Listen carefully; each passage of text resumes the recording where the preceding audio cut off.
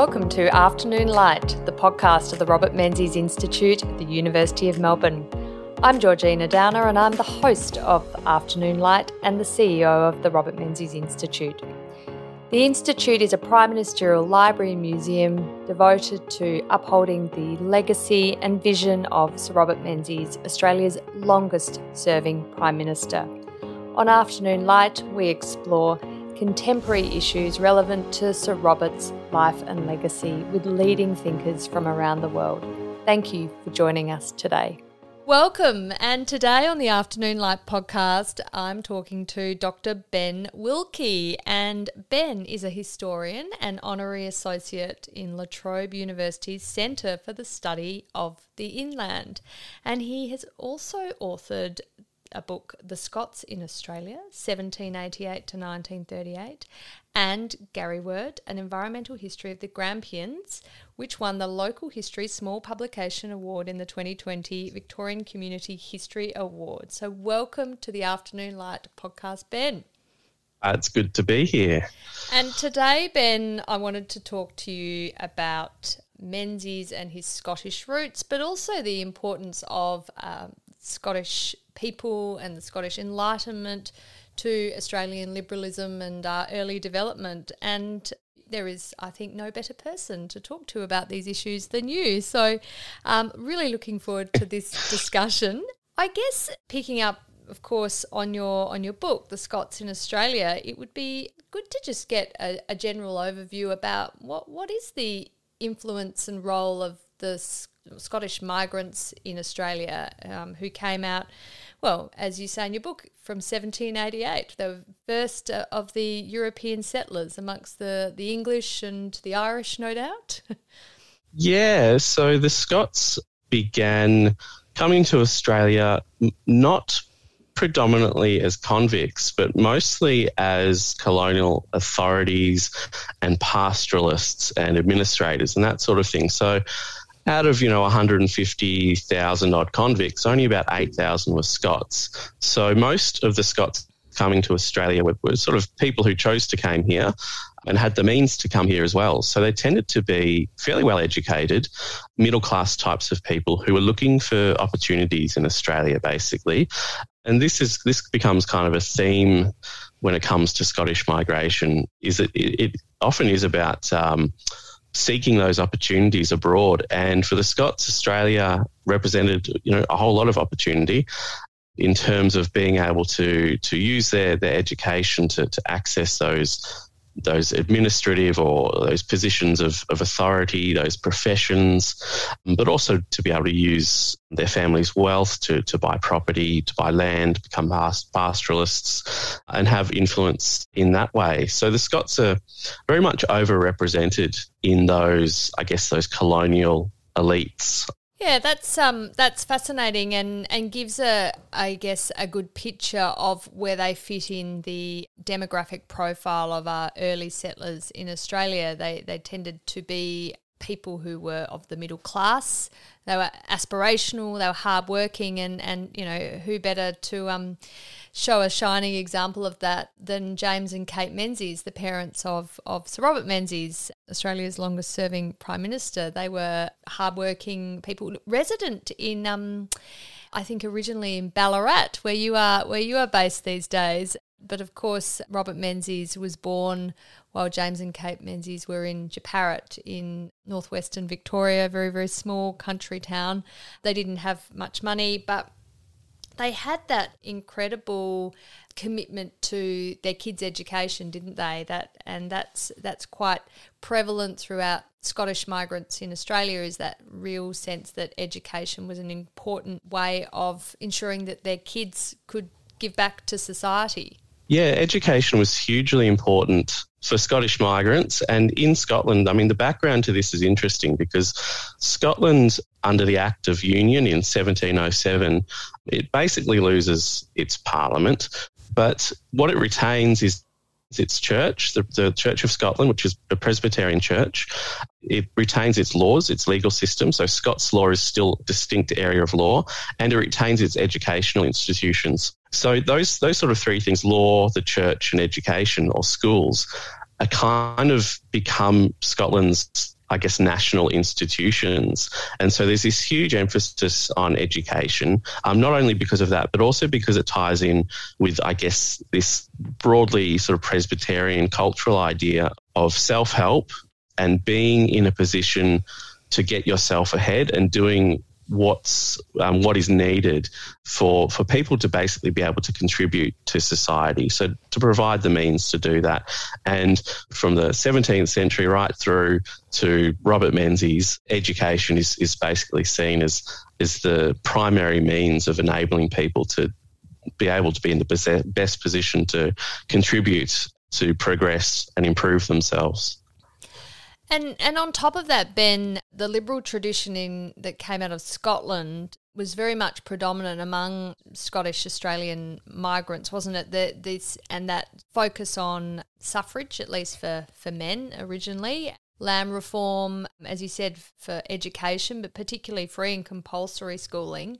And the Scottish Presbyterians in Australia had a particular zeal for state education, seeing, as you said, the school as the very foundation of any community. Another notable aspect of Scottish Presbyterians and new migrants to Australia was their emphasis on free trade, which was interesting and, not necessarily a commonly shared view. Can you talk to me, Ben, about what the impact of these sort of Scottish Enlightenment views were on the early development in Australia? So the Scottish Enlightenment, it's a really good case study of how ideas come to Australia and how they are accepted or rejected or changed over time because of the local circumstances here, basically. And someone like the Scottish Governor of New South Wales, Lachlan Macquarie, is really illustrative here. Under Macquarie's governorship, Scottish observers back home would often say that he didn't really seem to know what he was doing in terms of economics. He was absolutely not a free trader, and the entire society and economy of early colonial Australia was really locked down, basically. And so Scottish observers would say that, the governors of Australia should be taking exams on Adam Smith because they didn't know what they were doing. But there was the other side of Smith as well, and the other side of sort of Scottish Enlightenment thinking, which was really about moral philosophy. And for Macquarie, that's where the Enlightenment really comes through, especially in his approach to convicts. So, for example, pardoning convicts and providing tickets of leave and sort of accepting ex-convicts back into society. And that came from a very sort of Scottish view of justice and crime and punishment, which saw crime not so much as an individual shortcoming, but more to do with, it sort of sounds quite modern, but they saw it as being really about just the distress of the community from which criminals came from rather than the criminal's own sort of depravity. That's a very interesting perspective. And so the idea is that the criminal was not, or someone who committed a crime was not criminal because of their nature, but because of the nurture of that they experienced. The sort of community had driven them to criminality rather than something inherently wrong in the individual. Yeah, essentially that was the idea. And I guess these Scottish thinkers around punishment and justice and so on were experiencing the Scottish cities, which were growing, and there was a lot of distress in those cities due to economic changes, overpopulation, crowding, things like that. So there were skyrocketing rates of crime. And I guess they were looking at that and trying to square the circle in terms of their own views of what people were inherently like. And they basically believed that people were inherently good, and that it's that exposure to certain situations that leads to crime. And basically that's why that someone like Lachlan Macquarie would come along and say, well, these convicts can actually be fixed. I can improve them. And that was very much in line with his whole thinking about what his job was as a governor, was to bring order to the colony, and to do that would bring about improvement and progress. And so that's kind of a good example of the general thinking in the early 19th century that came from a lot of Scottish people who basically saw Australia as a testing ground for their ideas as the kind of place that could be improved if you apply the right kinds of ideas rationally. And that idea that Australia was essentially a progressive colony, that you were testing new ideas. Of course, Australia was inheriting long-standing British institutions, and there was that element of conservatism, but there was an opportunity to test out some of the philosophies and ideas that were coming out of that 18th, 19th century intellectual milieu in the UK and across Britain and Scotland. Can you tell me then, Ben, because of course Robert Menzies is known as a father of Australian liberalism, particularly through his founding of the Liberal Party in 1944, but that he didn't come out of a vacuum. He, of course, came out of several decades of debates around liberal ideas in Australia, really going right back to the 19th century. What does Australian liberalism then owe to its Scottish forebears? And, obviously Robert Menzies particularly owes to his Scottish forebears.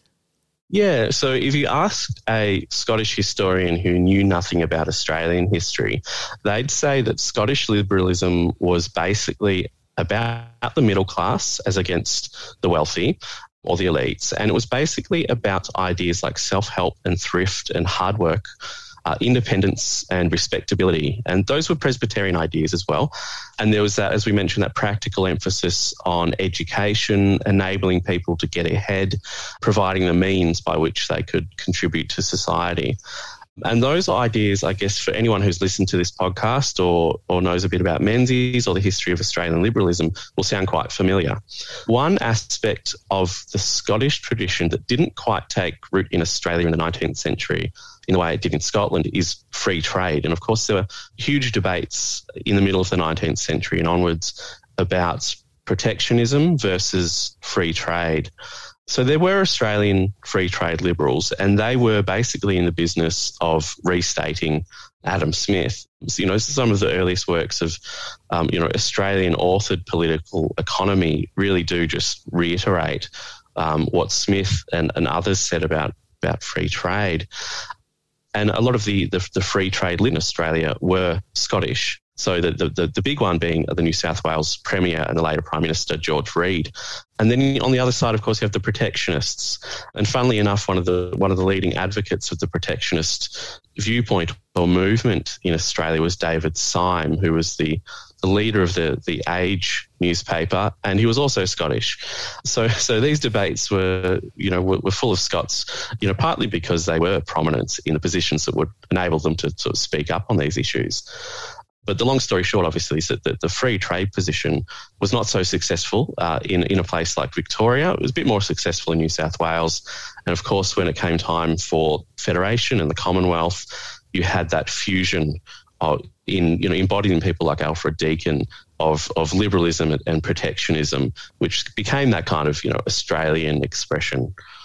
Ben, I wanted to ask you about why so many important Australian liberals, and I say liberals as in capital L liberals, have been of Scottish descent. You've got obviously Robert Menzies, you've got Malcolm Fraser, Rupert Hamer, but is there a reason why descendants of Scottish migrants in Australia tended to be Liberals rather than Labor, or are there many on the Labor side as well? I mean, these days you look at Scotland, of course, modern day Scotland, and it's not got a huge representation on the centre right. It tends to be Scottish nationalists or Scottish Labor, but in Australia the Scottish descendants tend to be very much on the centre right, the Liberal side of Australian politics. Is that for cultural reasons that might have dissipated in the mother country?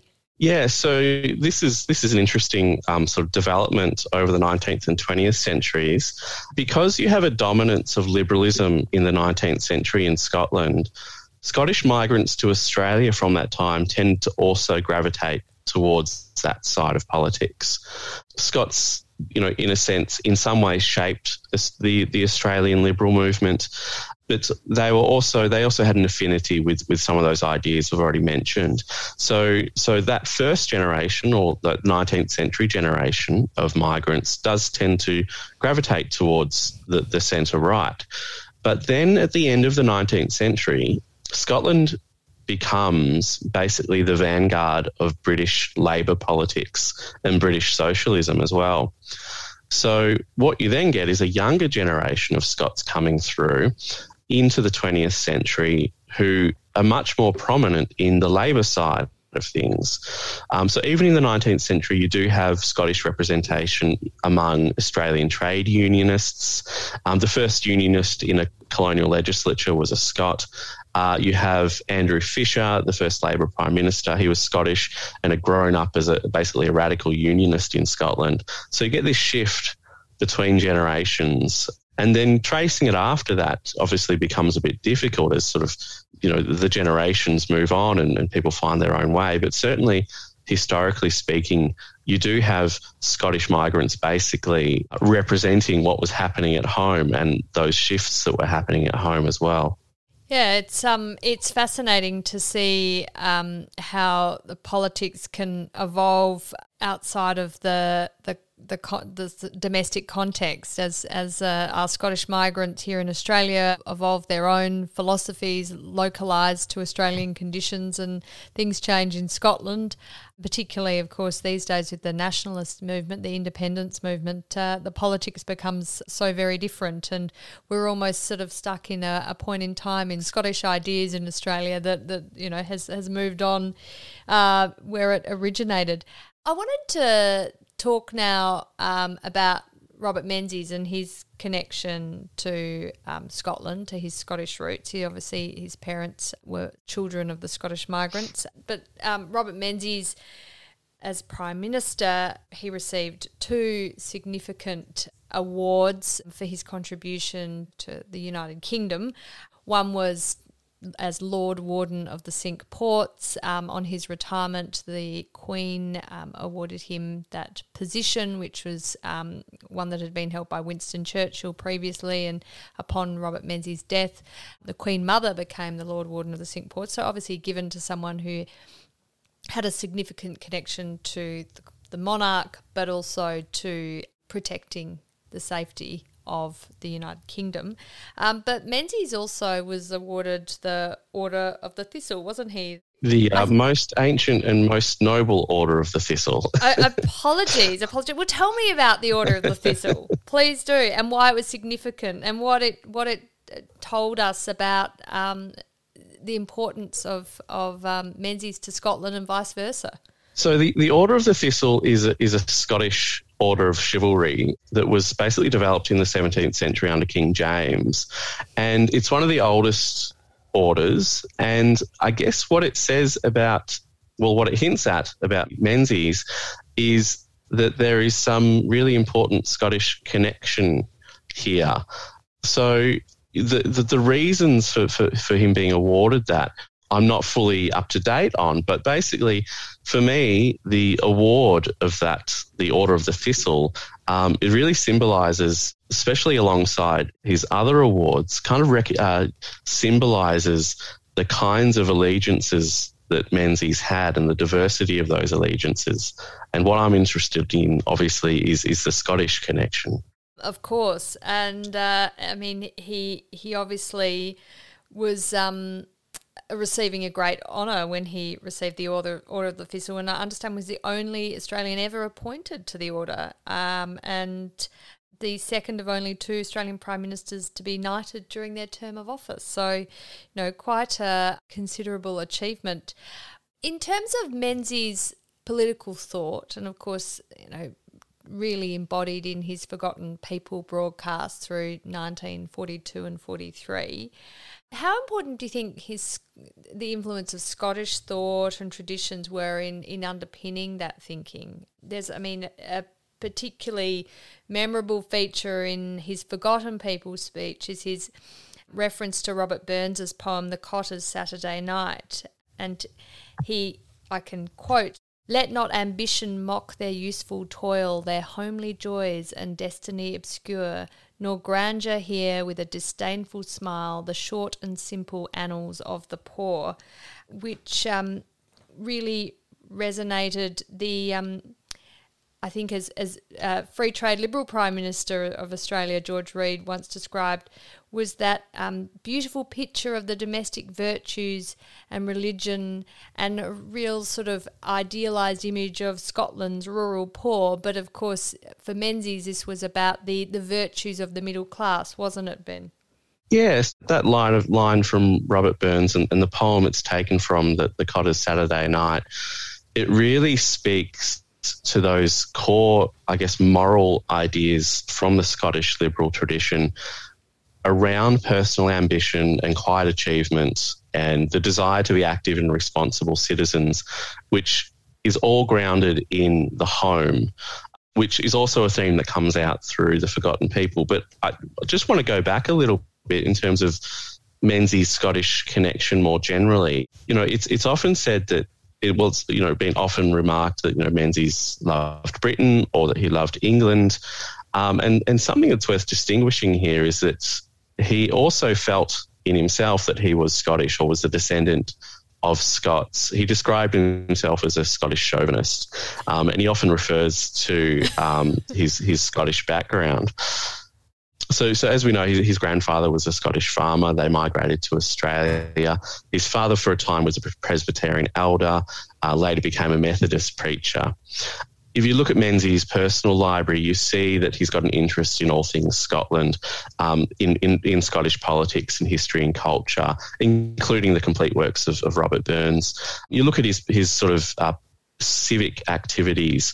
He's president of a club called the Melbourne Scots, which is a fairly prominent club, gentlemen's club basically in Melbourne, also associated with people like Malcolm Fraser, Weary Dunlop, Billy Snedden, Rupert Hamer. He's the president of the Royal Caledonian Society, which is also associated with people of power and influence that are of Scottish descent as well. So these are sort of really important organisations and activities that Menzies is involved with. And it's funny, he says he tells the Caledonian Society that he's actually embarrassed that he doesn't have a Scottish accent and is more interested in cricket than traditional Highland games. No, it's fascinating, and actually we're putting together an exhibition at the Robert Menzies Institute, Ben, and some members of the Menzies family have very kindly loaned us items from that Sir Robert Menzies owned, and one is a dirk, which is the traditional knife, and another is a sort of a shepherd's crook that has the Menzies motto on it, and also a Scottish thistles. And in his office, I understand, at home in Haverbrack Avenue, he had Menzies tartan curtains at his window in the black Wow. and white morning tartan, which we are also installing in the Robert Menzies Institute in recognition of that Menzies heritage and of course his Scottish heritage. I wondered if you could reflect, Ben, on more contemporary issues now, and we could talk about the legacy of Scottish influence in Australian politics today. Do we still see it? Do we see it in the Liberal Party as a embodiment of Australian liberalism, but obviously those Scottish Enlightenment values? Is there much that we can see, or have we moved on? Look, I think quite often the modern Liberal Party still looks back, quite often to the influence of Menzies, and you do often see those forgotten people broadcasts being quoted, especially that central one that refers to the Cotter's Saturday Night and Home Spiritual and so on. And I guess if those are taken as kind of in a kind of general sense as kind of founding statements of modern liberal philosophy in Australia, you do see that Scottish influence quite substantially. Menzies brought to those speeches and also to his career and his thought some of those core Scottish liberal ideas around both individualism but also a sense of duty to society. So there were these kind of two things weighed up, and you see that in the Forgotten People speeches, and you see that also in various speeches he gave to these Scottish associations that I mentioned. So And those sorts of things are sort of coupled with this emphasis on education, the importance of saving for the future, this line about dependence on God and independence of man, the duty to society and those in need being balanced with individual aspiration. And those sorts of ideas, I don't want to be too sort of prescriptive in saying that, Robert Menzies was this political philosopher and he had all these ideas worked out, but they are very much echo those core 19th century Scottish ideas. And it's interesting with his interest in Robert Burns, the poetry of Robert Burns. Burns was in turn an avid reader of Adam Smith's moral philosophy, not necessarily the Wealth of Nations, but the theory of moral sentiments, which is where this idea that society, the moral sense of people in a society very much comes from a sense of altruism and communitarianism, which is, again, balanced by individual aspiration. And I think it's quite arguable that those ideas come from Smith, from the Scottish Enlightenment, through people like Robert Burns, who is immensely popular. Someone like Menzies is growing up in a basically Scottish household. He's reading Burns. He's reading Scottish history, which is also written with an eye on these ideas. And they're coming through in his career as a politician. And in turn, sort of tracing it, continuing to trace it, they become massively influential in the modern Liberal Party. And what I find interesting is that sense too, and it came from I think Menzies' Scottish upbringing and reading of Scottish ideas, that Menzies had a real focus on doing things not just for the here and now, not just to enjoy the fruits of your labour today, but actually doing things with a sense of responsibility for what will happen in the future. I think he wrote about the importance of continuity, of the Scottish value of continuity. No great good is done by those who say, "Let us eat, drink and be merry, for tomorrow we die." But the man who feels pride in the past and a sense of responsibility for the future, which is. And I've spoken about this on Afternoon Light before. He really eschewed utilitarianism, didn't he? He was very much about, as you said, about duty, a responsibility, not just to your neighbour today, but to your children and to a future Australian society, and that obviously policy making and governing needed to be done with thought to building a nation, how the nation can develop into the future, and how to create greater opportunities for individuals in society who inhabit a cohesive, close-knit community. Yeah, absolutely. I mean, it's that kind of dual emphasis on society and community and the past and the future, and the development and stability of society, attached to what he described as a spirit of independence. So I guess that some might look at that and say, well, that kind of embodies this broad church idea of conservatism and liberalism, and maybe it does. But certainly those two ideas are there, and both of them sort of balance each other out, that sort of sturdy independence with that eye to the future and the stability of society. Yeah, and reflecting on our discussion today, I feel like Australian society is rather than being a particularly English society, as in a society that is inherited so many institutions out of England, and of course it has.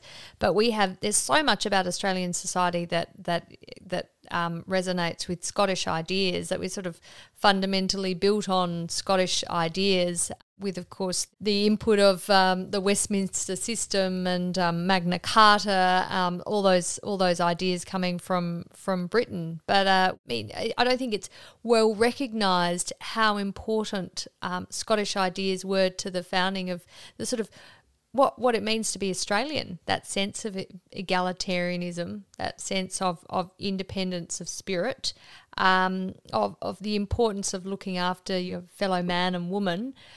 They are Scottish ideas, but they are also the sort of Australian way of life, aren't they? Yeah, I mean, it's very very much in line with Scottish thinking, going back to the Enlightenment. Balancing the individual and their community, individual rights and civic duties, looking at ordinary people and their aspirations, and finding moral value in those sorts of humble lives, I guess, and this emphasis on education, on hard work, respectability. Those things are, I think it can be said, things that appeal to, speaking in kind of political terms, appeal to the electorate, I guess. And some people have argued that it's that moral side to Australian liberalism that has really attracted voters across the broad middle class to that side of politics.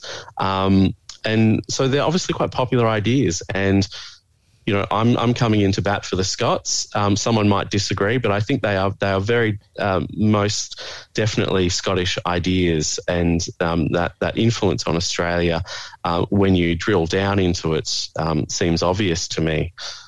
Yeah, well, I would wholeheartedly agree with you, Ben. And that primacy of the middle class in Australian society. I mean, Menzies very much eschewed class warfare, class-based society. He did not think that was what would make Australia a successful country. We needed to forget about the classes. But if we were going to focus on any class, it would have to be the middle class, who were as he put it, the lifters, not the leaners. That, of course, has become a little bit of a maligned phrase these days, after being used by a treasurer a few governments past to much condemnation. But very much people who were contributing to society, who were paying their taxes, educating their children, raising their children to be good citizens, contributing citizens, that middle class, not the upper class, not the lower class, but those people who valued education would be what would make Australia a successful nation, which to me comes very much from that emphasis that you're seeing in the Scottish thinking. Yeah, absolutely agree with all of that. I think it's fascinating once you do look at where these different influences come from, and to actually break apart this nebulous idea of Australia and Britain, and to say, well, let's look at Australia and Scotland, or let's look at Australia and England, or even Ireland, and look at the different things that have come together to make Australia what it is now. Yeah, I think little understood, and of course here at the Robert Menzies Institute we will be doing what we can to spread these ideas and give people the opportunity to debate them and really reflect on Australia's heritage and where it's got us to today, and of course where it can lead us to in the future. Ben, an absolute delight to talk with you today, Dr. Ben Wilkie, an honorary associate in La Trobe University's Centre for the Study of the Inland. What a fascinating discussion about Menzies and his Scottish roots and the influence of Scottish Enlightenment ideas on Australia's early development and present day. Thank you so much for joining the Afternoon Light podcast. Thank you. The Afternoon Light podcast is brought to you by the Robert Menzies Institute at the University of Melbourne. You can find more about the Institute and our podcast at robertmenziesinstitute.org.au. We're also on Twitter, on Facebook and LinkedIn. We look forward to you joining our show next week. Thank you.